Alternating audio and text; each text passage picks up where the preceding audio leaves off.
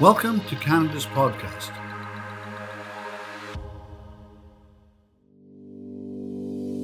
À la Banque Silicon Valley, nous aidons les entreprises canadiennes de technologies innovantes et des sciences de la vie à se développer. Si vous êtes prêt à passer à l'étape suivante, découvrez comment les solutions financières conviviales, les informations sur l'industrie et les connexions de la Banque Silicon Valley peuvent aider les fondateurs comme vous à faire avancer vos idées audacieuses rapidement. Allez au svb.com/fr/Canada. Passez à la prochaine étape avec la Banque Silicon Valley.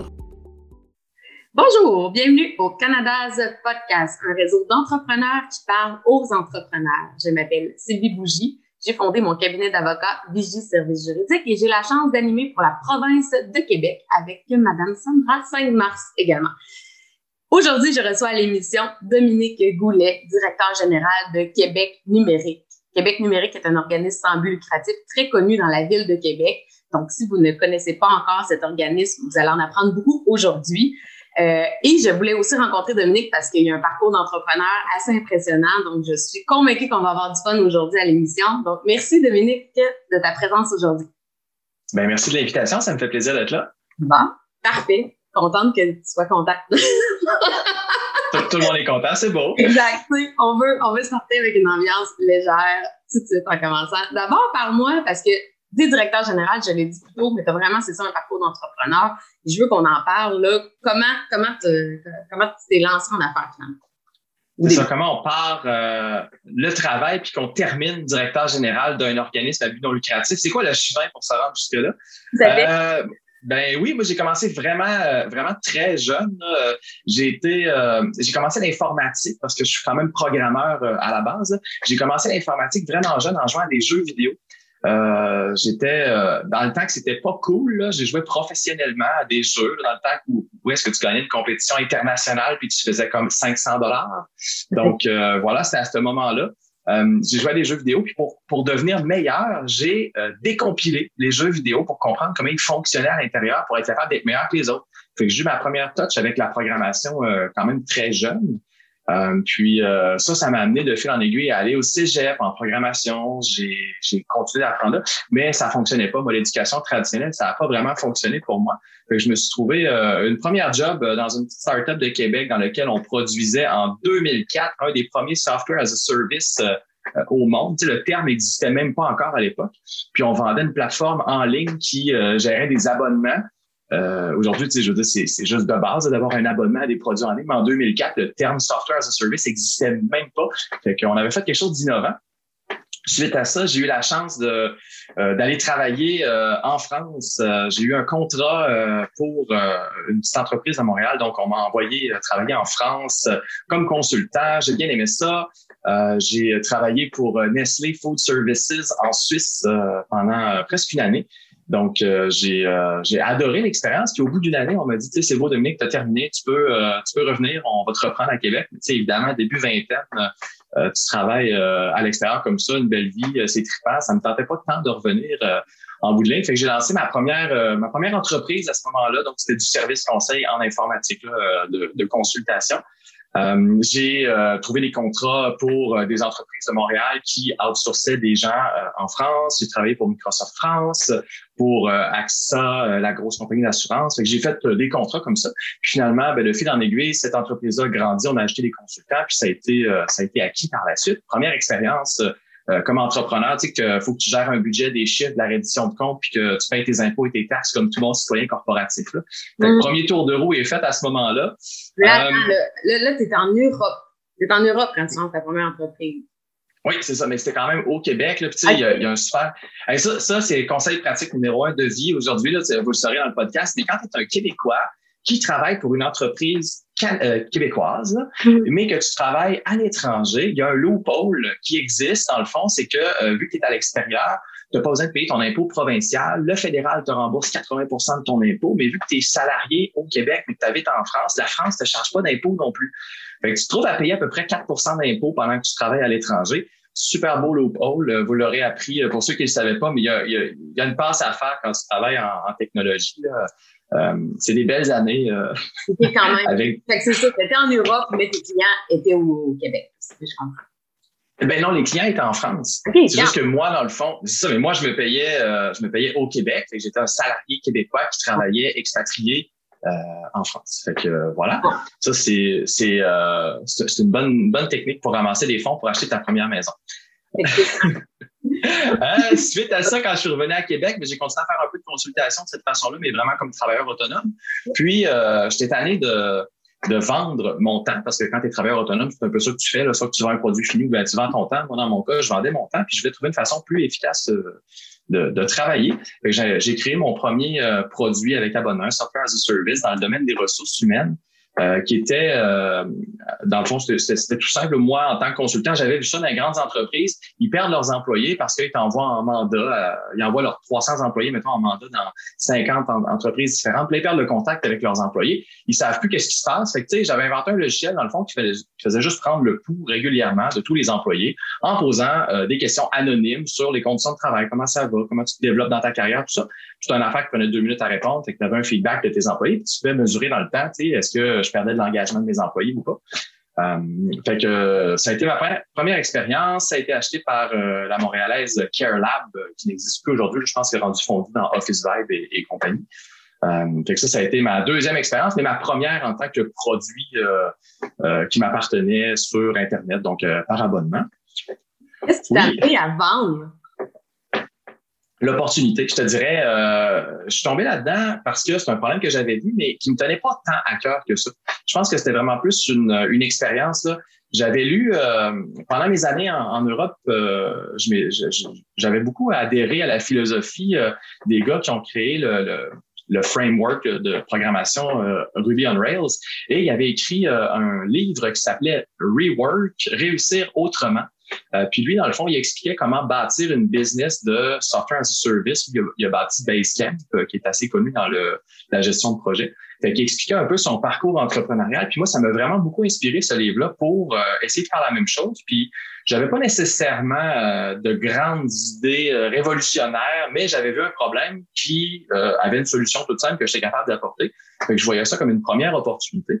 Puis pour moins d'1 an d'implication dans cette entreprise-là, de la création à l'acquisition, le retour sur investissement était vraiment très intéressant. Ce qui fait que ça me donnait les moyens aussi de pouvoir faire un peu plus par la suite. Et c'est là que j'ai créé ma seconde entreprise qui répondait à un problème que moi je vivais, qui était en tant qu'auto-entrepreneur, petit entrepreneur, dans le fond, de gérer tes finances, de gérer ta comptabilité. C'est là que j'ai créé un logiciel dédié exclusivement pour les travailleurs autonomes, qui était un logiciel de comptabilité qui s'appelait Momenteo. Je l'ai fait, j'ai roulé la compagnie pendant 3 ans. On était rendu 7 employés lorsque on a vendu l'entreprise à Novaxis à Québec, qui avait un produit très complémentaire qui était un créateur de sites web pour les auto-entrepreneurs, les petits entrepreneurs. Donc, les deux clientèles allaient de pair. Pour eux, c'était une acquisition qui leur permettait de faire grandir ma compagnie que je leur vendais parce qu'il y avait déjà une clientèle intéressée. Puis de leur côté aussi, de faire une acquisition qui était intéressante, je pense, pour la clientèle qu'il y avait là, d'offrir plus de services à leur clientèle. Est-ce que c'était la même chose? Est-ce que c'était une question d'opportunité encore? Ou, tu sais, comment c'est arrivé encore cette vente-là? C'est rare, là, des entrepreneurs, là. Tu sais, les gens nous écoutent aujourd'hui, puis je suis convaincue qu'ils se disent, crème, OK, ce gars-là, je sais pas, il a quel âge, mais il a déjà vendu 2 entreprises. Comment ça s'est passé?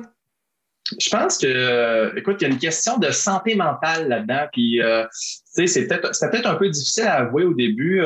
J'étais usé. J'avais roulé beaucoup pendant plein d'années. Il y avait le côté personnel qui allait pas, il y avait le côté travail qui était très exigeant. Puis je pense que, tu sais, j'étais dans une spirale où est-ce que j'allais de moins en moins bien dans ma tête. Puis je pense que quand l'opportunité s'est présentée, j'ai vu ça comme une porte de sortie, tu sais, oui, c'est intéressant pour changer ta vie, transformer, tu sais, financièrement et tout. Mais je pense que j'ai vu ça aussi comme vraiment une porte de sortie, tu sais, pour enlever toute la charge que j'avais sur moi puis de repartir en neuf. Fait que je te dirais que c'est vraiment une question de santé mentale qui a fait que j'ai vendu. Puis ça a été difficile quand même de passer à la prochaine chose après cette vente-là, tu sais, de reprendre tout ce que j'avais perdu mentalement, je te dirais, tu sais, le creux que j'avais eu, de reprendre ça, de remonter la pente puis de repartir autre chose, ça a été compliqué. Fait que suite à cette vente-là, dans le fond, moi, je suis retourné un peu dans mes pantoufles. Je suis retourné faire de la consultation. Ça a donné qu'un client pour lequel j'avais travaillé, là, qui est l'Autorité des marchés financiers, avait besoin de quelqu'un pour reprendre exactement ce que j'avais fait comme il y a 7-8 ans avant, puis de le ramener au bout du jour. Fait que j'étais comme la personne toute désignée. Je retombais dans mes pantoufles, c'était confortable. Je vendais mon temps, pas plus. Tu sais, je quittais le bureau, puis c'était terminé. Je retournais chez nous. Fait que ça m'a permis de retomber sur mes pieds. Puis, suite à ça, je me posais des questions à savoir ce que je voulais faire pour la suite des choses. Je savais pas trop. Et là, c'est là... Je te coupe la parole une seconde, mais je trouve ça super intéressant avant qu'on skip et qu'on y revienne pas. Tu parles de santé mentale, tu sais, épuisement, tu t'es écouté, tu écouté ton corps, tu as vu l'opportunité, tu l'as pris. Tu parlais tantôt de conseils du jour aux gens qui nous écoutent, mais tu sais, par rapport à ça, qu'est-ce qui t'a aidé, tu sais, à part, oui, t'écouter, vendre l'entreprise, as-tu mis en place des choses, je sais pas, faire du sport, méditer, lire, est-ce que tu le disais déjà, tu sais, est-ce que t'as fait d'autres choses concrètement pour, te remettre en bonne santé, en bonne position? Oui, plein de choses. Premièrement, je me suis séparé. C'est ça. Voilà. Ça, c'est déjà une des choses qui m'a aidé beaucoup. La deuxième, c'est sûr que j'ai pris plus de temps de m'écouter puis de faire autre chose que le travail. Je me suis mis, entre autres, à explorer bien les choses. J'ai toujours lu beaucoup, mais je suis allé lire sur beaucoup de sujets que je connaissais pas, vraiment sortir de ma zone de confort. Je me suis mis un peu aussi à la musique, la guitare. Je me suis mis encore plus dans le vélo aussi, faire des longues balades là, en haut du 150 km. Partir, décrocher, faire autre chose, me donner le droit de faire autre chose. Chose que je pouvais pas faire avant. Tu sais, quand tu as une entreprise, tu sais comme moi que les vacances n'existent pas tant. Tu pars en vacances puis tu as quand même... D'accord. Voilà. Ça dépend, mais tu sais, tu as toujours... Les problèmes te suivent même en vacances. Les bons coups te suivent. Il y a quand même des dérangements qui arrivent pendant tes vacances. Puis c'est normal, c'est ton entreprise. C'est ça. Mais tu sais, pour décrocher complètement puis passer des vacances, mettons, en famille, c'est plus difficile. C'est correct, là, ça fait partie de la game d'être un entrepreneur, ça tue. C'est toi, t'es un entrepreneur, c'est ta définition de ta vie, de toi-même, de ton être. Tu n'es pas qu'un entrepreneur, qu'une entreprise, mais ça reste quand même une partie de toi. Tu sais, c'est la même chose, je veux dire, un musicien, même si il est pas dans son studio, il y a quand même toujours la musique dans le background de sa tête qui roule. C'est la même chose pour un entrepreneur, je pense. Fait que ça fait partie de nous, mais c'est ça, c'est plus dur de décrocher puis de penser à ça. Fait que je me suis donné la permission de faire ça, de décrocher. J'ai comme tout coupé les attaches qui m'attachaient au boulot. Puis je me suis donné le droit de vivre autre chose, d'être une autre personne par rapport à ça. Très bien. Fait que voilà. Fait que suite à ça, qu'est-ce que j'ai fait? Je me suis dit, qu'est-ce que je fais de ma vie? J'ai commencé par me dire que je pourrais explorer les opportunités qu'il y avait. Je me suis inscrit chez Ange Québec, là, qui est un super organisme à Québec. Donc, je me suis inscrit en tant qu'ange investisseur. Dans le fond, on s'allie ensemble pour aider les entrepreneurs à lancer leur business, autant en leur donnant des conseils, du mentorat, en participant sur des conseils d'administration, puis aussi, évidemment, toute la portion financement, donc de mettre des sous dans l'entreprise pour les aider à aller plus rapidement, plus loin. J'ai fait ça. Et en parallèle, j'ai travaillé aussi dans une super entreprise dans le domaine du casino qui s'appelle Access à Québec. Donc, au Québec, il y a un seul client dans le domaine du casino, c'est l'Auto-Québec. Puis c'était pas notre client. Donc, tous les clients qu'on avait étaient répartis partout sur la planète, autant en Amérique centrale, Amérique du Sud, en Afrique, en Europe de l'Est, et tu comprendras tous les meilleurs points sur la planète pour des casinos. C'est ça. C'était pas les endroits les plus chics. J'ai vécu ça a pas été... j'ai travaillé là en tant que CTO, donc vice-président des technologies. Au niveau technologique, ça a vraiment pas été un gros défi. Là. Il y avait rien à faire. C'était juste de répéter ce que j'ai déjà fait dans le passé. Par contre, au niveau humain, ça a été une expérience extraordinaire. Puis quand je dis extraordinaire, c'est pas dans le sens bon de la chose, là. C'est vraiment une expérience en dehors de l'ordinaire, là, extraordinaire. Écoute, tu sais, on envoyait des techniciens aller installer dans des pays qui étaient quand même somme toute dangereux, fait qu'on a eu à gérer des kidnappings d'employés. On a eu des clients qui ne payaient pas. Donc, tu sais, évidemment, un client qui paye pas depuis 8 mois, qu'est-ce que tu fais? Ben, tu coupes l'accès à tes systèmes. Mais nos systèmes faisaient rouler les casinos. Fait que, tu sais, on coupait l'accès aux casinos à ses clients. Fait qu'on a géré des prises d'otages armées de d'autres clients. Fait qu'on avait des clients qui en kidnappaient un autre pour qu'on rallume son casino. My God, hein? C'est tellement pas la façon de penser au Québec. Au Québec, t'envoies une mise en demeure, requête. Là-bas, prise d'otage. Ben, c'est pas ça à la maison, on n'aurait pas dit c'est pas ça à la maison. Non, mais écoute, jamais je vais cautionner ce genre d'action-là, mais je vais t'avouer, c'est quand même pas mal plus rapide qu'une mise en demeure, tu sais. Ça a pris 8 minutes, la situation était réglée, là. On n'a pas eu de paiement, mais le casino, il marchait, là. Ça n'a pas d'allure. Oui, non, mais tu sais, écoute, c'est des histoires à vie, là. En plus, je me rappelle où est-ce qu'on était. On était au resto avec des amis, avec des collègues, on reçoit les appels. Là, rallumer son casino, j'ai un gun, ça attend. Fait que, tu sais, c'est des moments qui marquent. Fait que c'était extraordinaire. Ouais. Au bout d'une année, écoute, la dernière ouverture de casino qu'on devait aller en Bulgarie, on n'a pas pu y assister parce qu'il a brûlé d'un cocktail Molotov. Là, c'est là que tu te dis dans la vie, OK, j'ai des enfants, je pense que j'ai pas besoin d'une job avec ce niveau de risque-là. Ouais. Fait que je suis parti faire autre chose. Puis, depuis quelques années, à ce moment-là, j'étais sur le conseil d'administration de Québec numérique. Si je me souviens bien, j'ai pris ta place lorsque tu as quitté. Donc, à ce moment-là, notre directrice générale qui a décidé d'aller voguer vers les cieux plus cléments de la politique provinciale. En gros, elle est partie travailler avec Éric Kerr. Donc, le CA a voté à l'unanimité que la personne qui avait le plus de temps pour prendre l'intérim, c'était moi. Après ça, ils m'ont mis au courant du vote et de la décision. J'ai pas vraiment eu mon mot à dire, mais j'ai été catapulté là. Puis, je tombais en amour. J'aimais déjà les projets qu'on faisait, mais je tombais en amour avec l'équipe qui était en place. Puis, en bout de ligne, j'ai appliqué pour travailler chez Québec numérique en disant, écoutez, si la meilleure personne pour faire la job, c'est moi, tant mieux, ça va me faire un job. Si c'est pas moi, tant mieux, il y a une personne plus compétente que moi pour le faire. Et finalement, c'est ça. Je suis là depuis la fin 2018 et on a fait des belles choses depuis.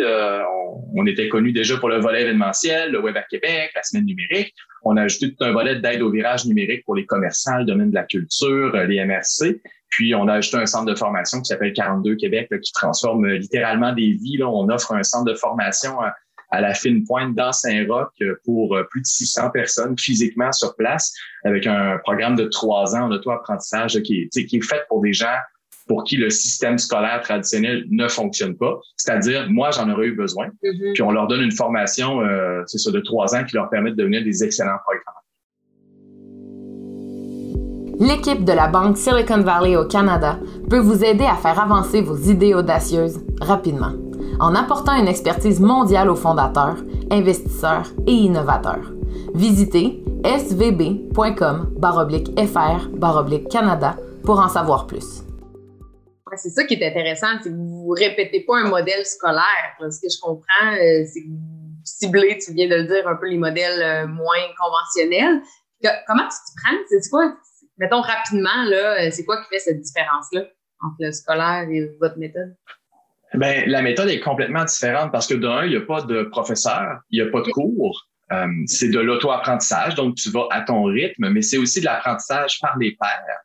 Donc, tu travailles avec tes collègues autour de toi. C'est important d'avoir un lieu physique pour cette raison-là. Il y en a qui nous ont demandé pourquoi vous n'avez pas fait une formation style Harvard en ligne ou il y a plein de modèles qui existent en ligne. Nous, c'est important d'avoir une méthode qui permettait d'aller chercher plutôt des décrocheurs, d'aller chercher des gens qui ont été échappés par le système d'éducation traditionnel, fait que des gens qui ont besoin d'une façon différente pour fonctionner. Ces éléments-là, en plus, sont mis dans un contexte d'une école qui est un peu humoristique, là, parce que ça s'appelle 42, basé sur l'œuvre de Douglas Adams, The Hitchhiker's Guide to the Galaxy, qui est un livre, en tout cas, si jamais vous l'avez pas lu, c'est un livre dans lequel les extraterrestres inventent un ordinateur pour calculer la réponse ultime à la grande question sur la vie, l'univers et tout le reste. Puis l'ordinateur leur dit que la réponse à ça, c'est 42. Et que l'ordinateur leur dit aussi la réponse est ultra précise, c'est la question qui n'était pas tellement bonne. Fait que là, ils rebâtissent un autre ordinateur pour calculer la bonne question à la réponse 42. Et cet ordinateur-là, au bout de plusieurs millénaires, en fait, l'ordinateur, c'est la Terre. Fait que les humains finissent par détruire la Terre quelques minutes avant d'avoir la réponse. Fait qu'on sait juste que la réponse est 42. Fait que si tu googles 42, ça va te donner la page Wikipédia de la grande question sur la vie, l'univers et tout le reste. Puis c'est un livre humoristique. Fait que l'école est basée sur ce livre-là. Fait que c'est les personnages qui viennent te porter la pédagogie, qui font des rappels et compagnie. C'est humoristique. Puis en plus de ça, c'est une sorte de gros jeu vidéo dans lequel tu embarques. Tu es un personnage niveau 0, pas de point d'expérience, tu es virtuellement tout nu, tu n'as pas d'objet, tu n'as rien. Puis au fur et à mesure de ta formation, ben c'est fait comme un arbre de jeu vidéo dans le fond. Fait que tu fais un projet, tu en débloques d'autres, tu gagnes des points d'expérience, tu vas gagner des niveaux, tu vas débloquer des privilèges, tu vas avoir une fiche de compétences qui va expliquer aux gens tu es rendu quel niveau, où est-ce que tu es dans l'école, c'est quoi les compétences que tu as acquises, qu'est-ce qui te reste à faire. Puis voilà, c'est ça ton parcours. Fait que c'est vraiment comme sous forme de jeu vidéo. Tu vas trouver des objets. Tu peux trouver une potion qui te permet de prendre des vacances pendant 2 semaines sans que la progression continue, parce qu'évidemment, ben, tu sais, c'est des places qui sont gratuites dans l'école, fait qu'on veut que les gens s'en servent à bon escient. Tu sais, c'est payé quand même par les entreprises privées puis par le financement public, fait qu'on veut avoir des gens qui sont intéressés à être là puis qui prennent pas la place de quelqu'un qui pourrait avancer à leur place. Fait que la pédagogie te force à avancer un certain rythme, sinon, ben, tu peux te faire rattraper par un mur puis te faire expulser de l'école après un certain temps. OK. Parce que c'est le danger de la gratuité, d'avoir des gens, des fois, qui veulent pas s'impliquer à 100% ou qui prennent moins ça au sérieux. Tu sais, des fois, on entend ça, je vais payer pour un service parce que je vais le prendre plus au sérieux, je vais payer pour un conseil parce que je vais l'appliquer versus les conseils donnés. Mis à part ce côté-là, un peu gamification, comment vous faites pour vous assurer que la personne est sérieuse dans sa démarche? Sérieuse? Ben, ça, c'est un excellent point. Puis, tu sais, je te dirais que de l'argent, c'est une ressource qui est quand même, somme toute, infinie. La seule ressource finie de tout le monde, c'est le temps. Fait que c'est là-dessus qu'on va se baser. C'est quand même un bon processus pour être admis à l'école. Donc, tu sais, la première étape, c'est de t'inscrire en ligne. On va te faire des jeux mathématiques logiques. C'est un peu un genre de test de QI, mais pas exactement ça. Ça vient tester ta mémoire puis ta logique, savoir si tu as les capacités de base pour devenir programmeur, évidemment. Suite à ça, on va t'inviter à une rencontre d'information physiquement sur place. Fait que, faut que tu te déplaces pour venir nous voir. Le but de ça, c'est un peu, tu sais, Jean-René Dufort, là, je sais pas si tu te rappelles, il avait fait voter une plante verte aux élections. Nous autres, on aimerait ça pas avoir de plantes vertes qui viennent à l'école. Ouais. Donc, on invite les gens à se déplacer physiquement. Puis après ça, là, c'est le gros investissement. On leur demande de venir à un processus qui s'appelle la piscine. Puis c'est exactement ça. On te pitche dans l'eau, c'est comme une piscine. Si tu flottes, tant mieux. Si tu coules, ben tu coules. Fait qu'on invite les gens, puis pendant 26 jours intensifs, qui est les semaines et les week-ends, il n'y a pas d'arrêt, là. Pendant 26 jours, tu viens te faire tester. Fait qu'on va te faire commencer la pédagogie, mais de façon très, très, très intensive. Là, tu sais, par exemple, il y a une journée, les journées 24 heures, tu reçois un travail à faire à chaque heure pendant 24 heures, mais à travers, tu reçois un travail par journée à remettre aussi. Fait que là, tu as toutes tes échéances à gérer, mais c'est beaucoup d'investissement de temps. Il y en a qui vont dormir sur place pendant ce temps-là. C'est vraiment intense, là, mais c'est fait pour ça. Puis au bout du 26 jours, si on voit que tu as eu la motivation de faire ces 26 jours-là intenses, là, tu vas être invité après ça pour la cohorte qui dure 3 ans. Wow! J'adore.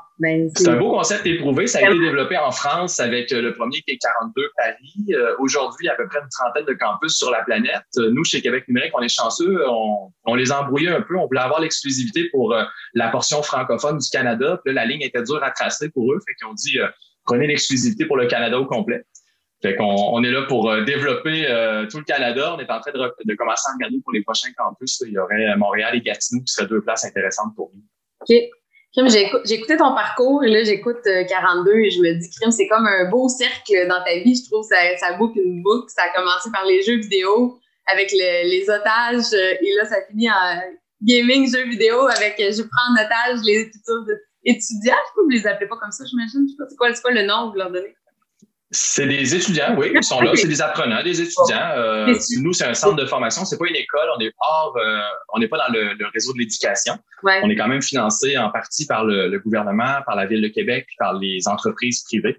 Mais c'est vraiment une initiative de centre de formation qui est en dehors du réseau de l'éducation. On collabore quand même avec eux pour des possibles reconnaissances d'acquis. Tu sais, si nos étudiants viennent à 42 puis ils terminent avec une attestation, une formation, puis un pont avec le système traditionnel, par exemple un DEC, ça reste c'est super intéressant pour tout le monde. Clairement. Mais bravo pour ça, sérieux. Tu as parlé tout à l'heure dans ton parcours Ange Québec, mentorat. J'ai envie de te poser une question. Tu sais, toi, quand tu décides d'investir dans une entreprise, c'est quoi que tu regardes? C'est quoi tes critères?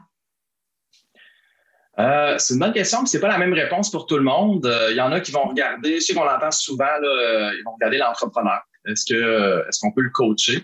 Moi, je me suis jamais aventuré dans des entreprises où est-ce que c'était des jeunes entrepreneurs. Je me suis plus investi dans des dossiers où c'était des entrepreneurs confirmés qui avaient un bon modèle d'affaires et qu'on voyait le potentiel d'aller plus loin. Chacun va avoir ses critères. Tu sais, je pense qu'en bout de ligne, on se le cachera pas. Tu sais, le pourquoi on met de l'argent, c'est parce qu'on espère en faire plus en retour. Après, on a tous nos critères pour savoir comment on va y arriver. C'est sûr que l'entrepreneur est la clé là-dedans. C'est lui qui va rouler sa business. Fait que l'entrepreneur, il y a l'idée, il y a l'exécution de l'idée, puis il y a la volonté de la personne d'aller rapidement vers un objectif. Tu sais, il y a l'objectif aussi, là, c'est pas tous les entrepreneurs qui ont la même vision. Tu vas avoir une entreprise qui va être faite de 3-4 façons différentes. Fait qu'il faut que tu adhères aussi à la vision. Il faut que tu t'entendes bien avec ces gens-là parce que tu vas collaborer avec eux sur plusieurs années. Quand tu t'investis, c'est pour plusieurs années. Là, c'est pas de l'argent que tu mets là pendant 6 mois puis tu récupères un retour après. Là, c'est souvent, au niveau des anges, ben tu t'investis vraiment plus au début dans le seed, puis tu vas sortir à une série subséquente, série A, série B, où tu peux attendre plus longtemps à vendre de l'entreprise, mais ça représente plusieurs années quand même. Là. C'est un 4-5 ans au total dans lequel tu vas t'impliquer dans une entreprise de façon passive, mais parfois active aussi pour coacher les gens. Okay. As-tu tendance à investir dans des projets, toi, que tu sens justement que tu peux vraiment apporter quelque chose, ou des fois tu te dis juste cette entreprise-là est vraiment géniale, je sais que je vois le potentiel, puis même si je vais apporter ton conseil général que tu restes un entrepreneur qui a un super beau parcours, là, mais tu sais, est-ce que tu comprends-tu ma question? Est-ce que tu sens des fois que tu peux vraiment apporter une plus-value ou c'est pas vraiment un critère? Je pense que ça va dans les deux sens. Tu sais, je peux apporter un plus-value, mais surtout, je vais me concentrer, moi, sur des entreprises que je comprends bien. Fait que c'est sûr que je vais être plus dirigé vers les technologies. C'est un domaine que je comprends la valeur ajoutée. Puis évidemment, si c'est en technologie, j'ai quelque chose que je peux apporter à l'entreprise. C'est pas toujours le cas, il y a des entreprises pour lesquelles je comprends ce qu'ils font, je comprends le domaine dans lequel ils évoluent, je comprends les technologies. Tu sais, ça fait 3-4 ans que je suis dans les technologies directement, là, depuis que je suis chez Québec Numérique. Fait que je suis dépassé. Tu sais, au bout de 3 mois, t'es dépassé. Fait qu'au bout de 3 ans, t'es encore plus dépassé. Mais je comprends au moins je comprends la portée globale. Fait que ça m'intéresse, j'ai un intérêt. Oui, je peux avoir des conseils généraux. Oui, je peux avoir des conseils sur la façon de gérer l'entreprise. Mais tu sais, par exemple, moi, je n'irais pas investir dans des compagnies pharmaceutiques. Là, je sais qu'il y en a beaucoup qui passent en financement, des essais cliniques, des médicaments. Puis, tu sais, il y a plein de médecins et de pharmaciens chez Ange Québec qui sont membres là-bas. Eux sont super motivés par ces dossiers-là parce qu'ils comprennent cet espace-là. Fait que c'est important, je pense, d'aligner tes intérêts, tes connaissances, puis investir dans les entreprises qui te représentent puis que tu comprends surtout. Je comprends. Tu as gagné le gala JPA, jeune personnalité d'affaires, dans ton rôle justement de Québec numérique. Bravo pour ça. Je voulais savoir pourquoi tu penses que tu as eu ce prix-là. Qu'est-ce que tu penses qui a fait que tu t'es démarqué dans le fond des autres? Parce que c'est quand même un concours qui est assez populaire. Là. Oui, mettons, contrairement à Dave, c'est pas parce que c'était la 7e fois que je m'inscrivais. Non, c'est pas vrai. Non, mais je pense que c'est une reconnaissance d'une personne, mais tu sais, en bout de ligne, moi, je pense que c'est beaucoup plus une reconnaissance d'une réalisation d'équipe.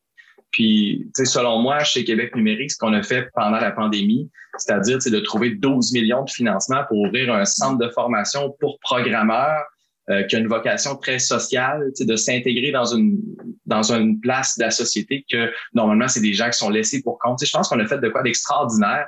Cette reconnaissance-là, oui, c'est vers un individu, mais pour moi, c'est beaucoup plus envers l'équipe au complet avec qui j'ai travaillé pour mettre sur pied ce projet-là. Ça a pris des dizaines et des dizaines de personnes. Fait que même si c'est moi qui ai reçu la récompense, je pense que c'est vraiment une reconnaissance de l'apport de ce projet-là pour la société. Puis c'est justement la catégorie, c'était JPA social et communautaire.